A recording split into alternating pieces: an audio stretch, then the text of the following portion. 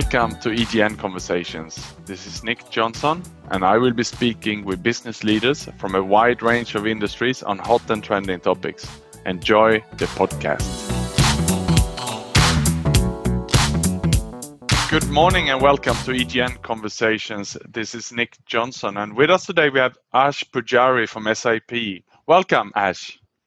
Thank you for inviting me. How are you today? I'm feeling fantastic. It's another normal day. Excellent, Ash. And you must have then adapted to the new working life we have now around the circuit breaker. How are you doing with that? Well, as I mentioned, it's a normal day, right? And we all discuss the new normal that keeps popping up. If you remember, we were on a call with EGN the other day, and everyone seemed as if they were in a conference room. So the first week was a bit difficult, not because, for me, I have been used to working from home.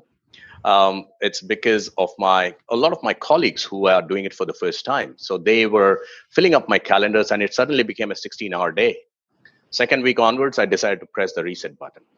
And we said, I need time for my fitness. I need time for my family, and work will happen.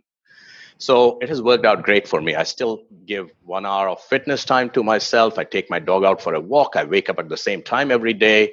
And I'm here for a good amount of customer meetings. And the customers are also kind of adapting to this. So they are happy to have, online meetings. It's easier to get them sometimes. The C-levels earlier were so busy that it was difficult to get them. Now they're sitting at home, so they are willing to take my calls. So it's a good new norm, and honestly, Nick, I don't see this go away. We even after the whole pandemic dies, I think remnants of this will remain, and we'll see more of this kind of a lifestyle going forward. So I'm looking forward to that change as well. That's great, Ash. Some fantastic tips there on the work-life balance. Indeed, it's important to put some time aside for ourselves before we start the day. But Ash, we have invited you today also because we know that we heard a lot about digital transformation initiatives in the last couple of years. And we wanted to ask you, how relevant is it in the context of supply chain? Oh, that's interesting. You are touching my heart. So, digital transformation has been in vogue for a very long time. And we all know that, right? Once the corporations decided to do away with manual processes and started to convert data sitting in physical files to bits and bytes, the whole journey of digitization and all that had already started. However, only in the past few years, the real digital transformation journey has really kicked in. So with technologies like, Internet of Things, machine learning, artificial intelligence, RPA, deep learning, advanced analytics, you just name it. There's so many new technologies that have come up. All of these have moved out from a POC or proof of concept stage to a real production kind of stage now. And, with in terms of scale, security, and intelligence. And in a lot of organizations, the think tanks are now saying, okay, this is the time to unlock these innovation in terms of defining new business processes, new business models, etc. And this is more prevalent in the supply chain area than any other area. Companies I talk to no more use the excuse of technology being an inhibitor in their art of the possible. They don't see their supply chains in silos anymore. So we are seeing this entire digital transformation in their whole spectrum of design to operate more and more, from product design to manufacturing to logistics to assets, to define these common goals of productivity, customer service, sustainability, all of that kind of in a total end-to-end holistic view. So yes, we are seeing a lot of that happen in our part of the world as well.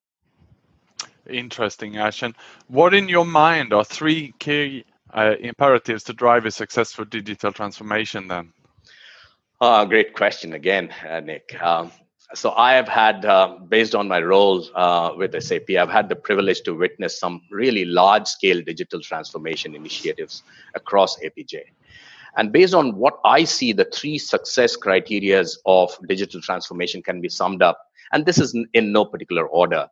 As A, education and awareness. B, ability to see the forest beyond the trees you are hacking. And C, choice of partnerships in this journey.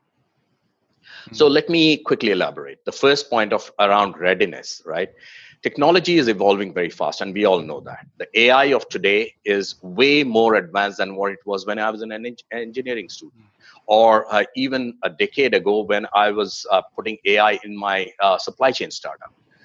Data ingestion, data management, analytics, RPA, all of these create endless possibilities. So if organizations can create a smart SWAT team that looks at these technologies and relates them to their own business or the industry they are in, they can achieve a lot. Once this is done, it's important that they create a mechanism to help permeate this to the rest of the organization, to the key stakeholders, and make them mentally prepared for what's this whole thing about the art of the possible. So this is very, very important, because if you don't do that, you work in silos and you end up optimizing in silos. The second point is around seeing beyond what the eye can see, right? And I'm sure some of you, you or your friends play golf, right? When you stand at the tee box, sometimes you can't see the landing point of the ball. You see a water hazard, you see a bunch of trees, and you sort of imagine that, if I hit it this way, I will land at this place. And that's what is needed when we talk about, digital transformation. So you have to be doing something very similar. You need to dream about the art of the possible and look beyond what you have known from the past.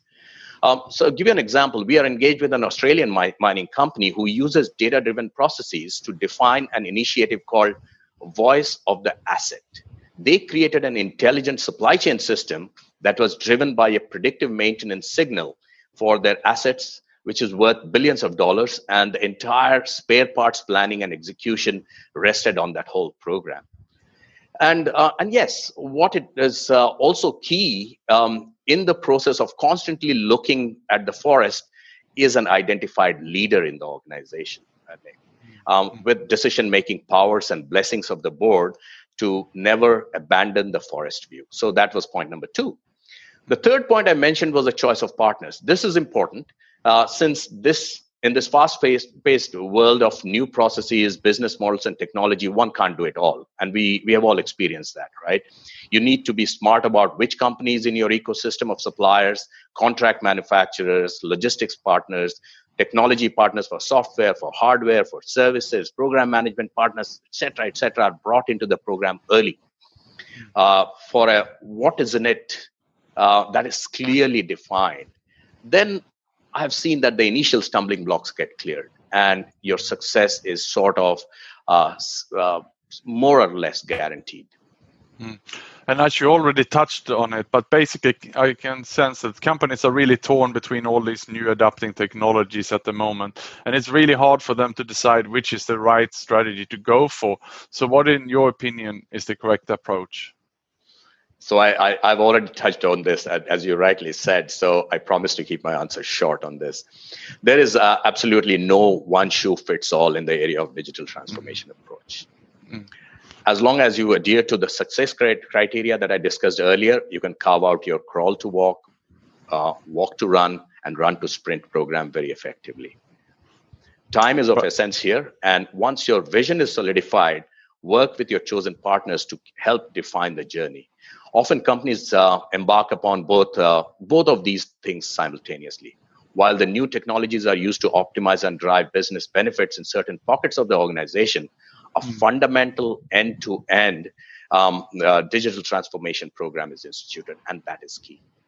Great. And do you have any concluding comments on digital transformation in the Asian context? Are we ready for this in Asia? Well, I think we are more than ready. Simply because we were late in our initial automation and initial adoption of IT. So we have leapfrogged the Western world when it comes to adoption of new technologies, cloud, embracing the cloud, etc. So we are, I think, quite ahead.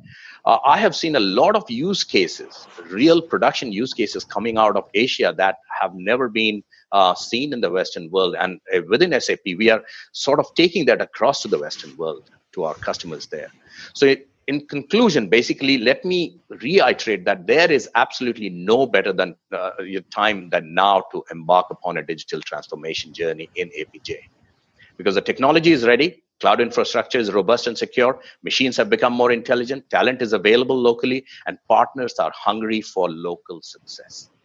On top of that, as we all know, the pandemic has forced most CEOs and the C-levels, including chief supply chain officers, to design resilient supply chains as part of their business continuity planning. So put a stake in the ground and get started now. Excellent. That's some fantastic advice there from Ash Pujari with SAP, who joined us this morning at EGN Conversation. Thank you, Ash. My pleasure. Thank you. Thank you for listening to EGN Conversations. This is Nick Johnson.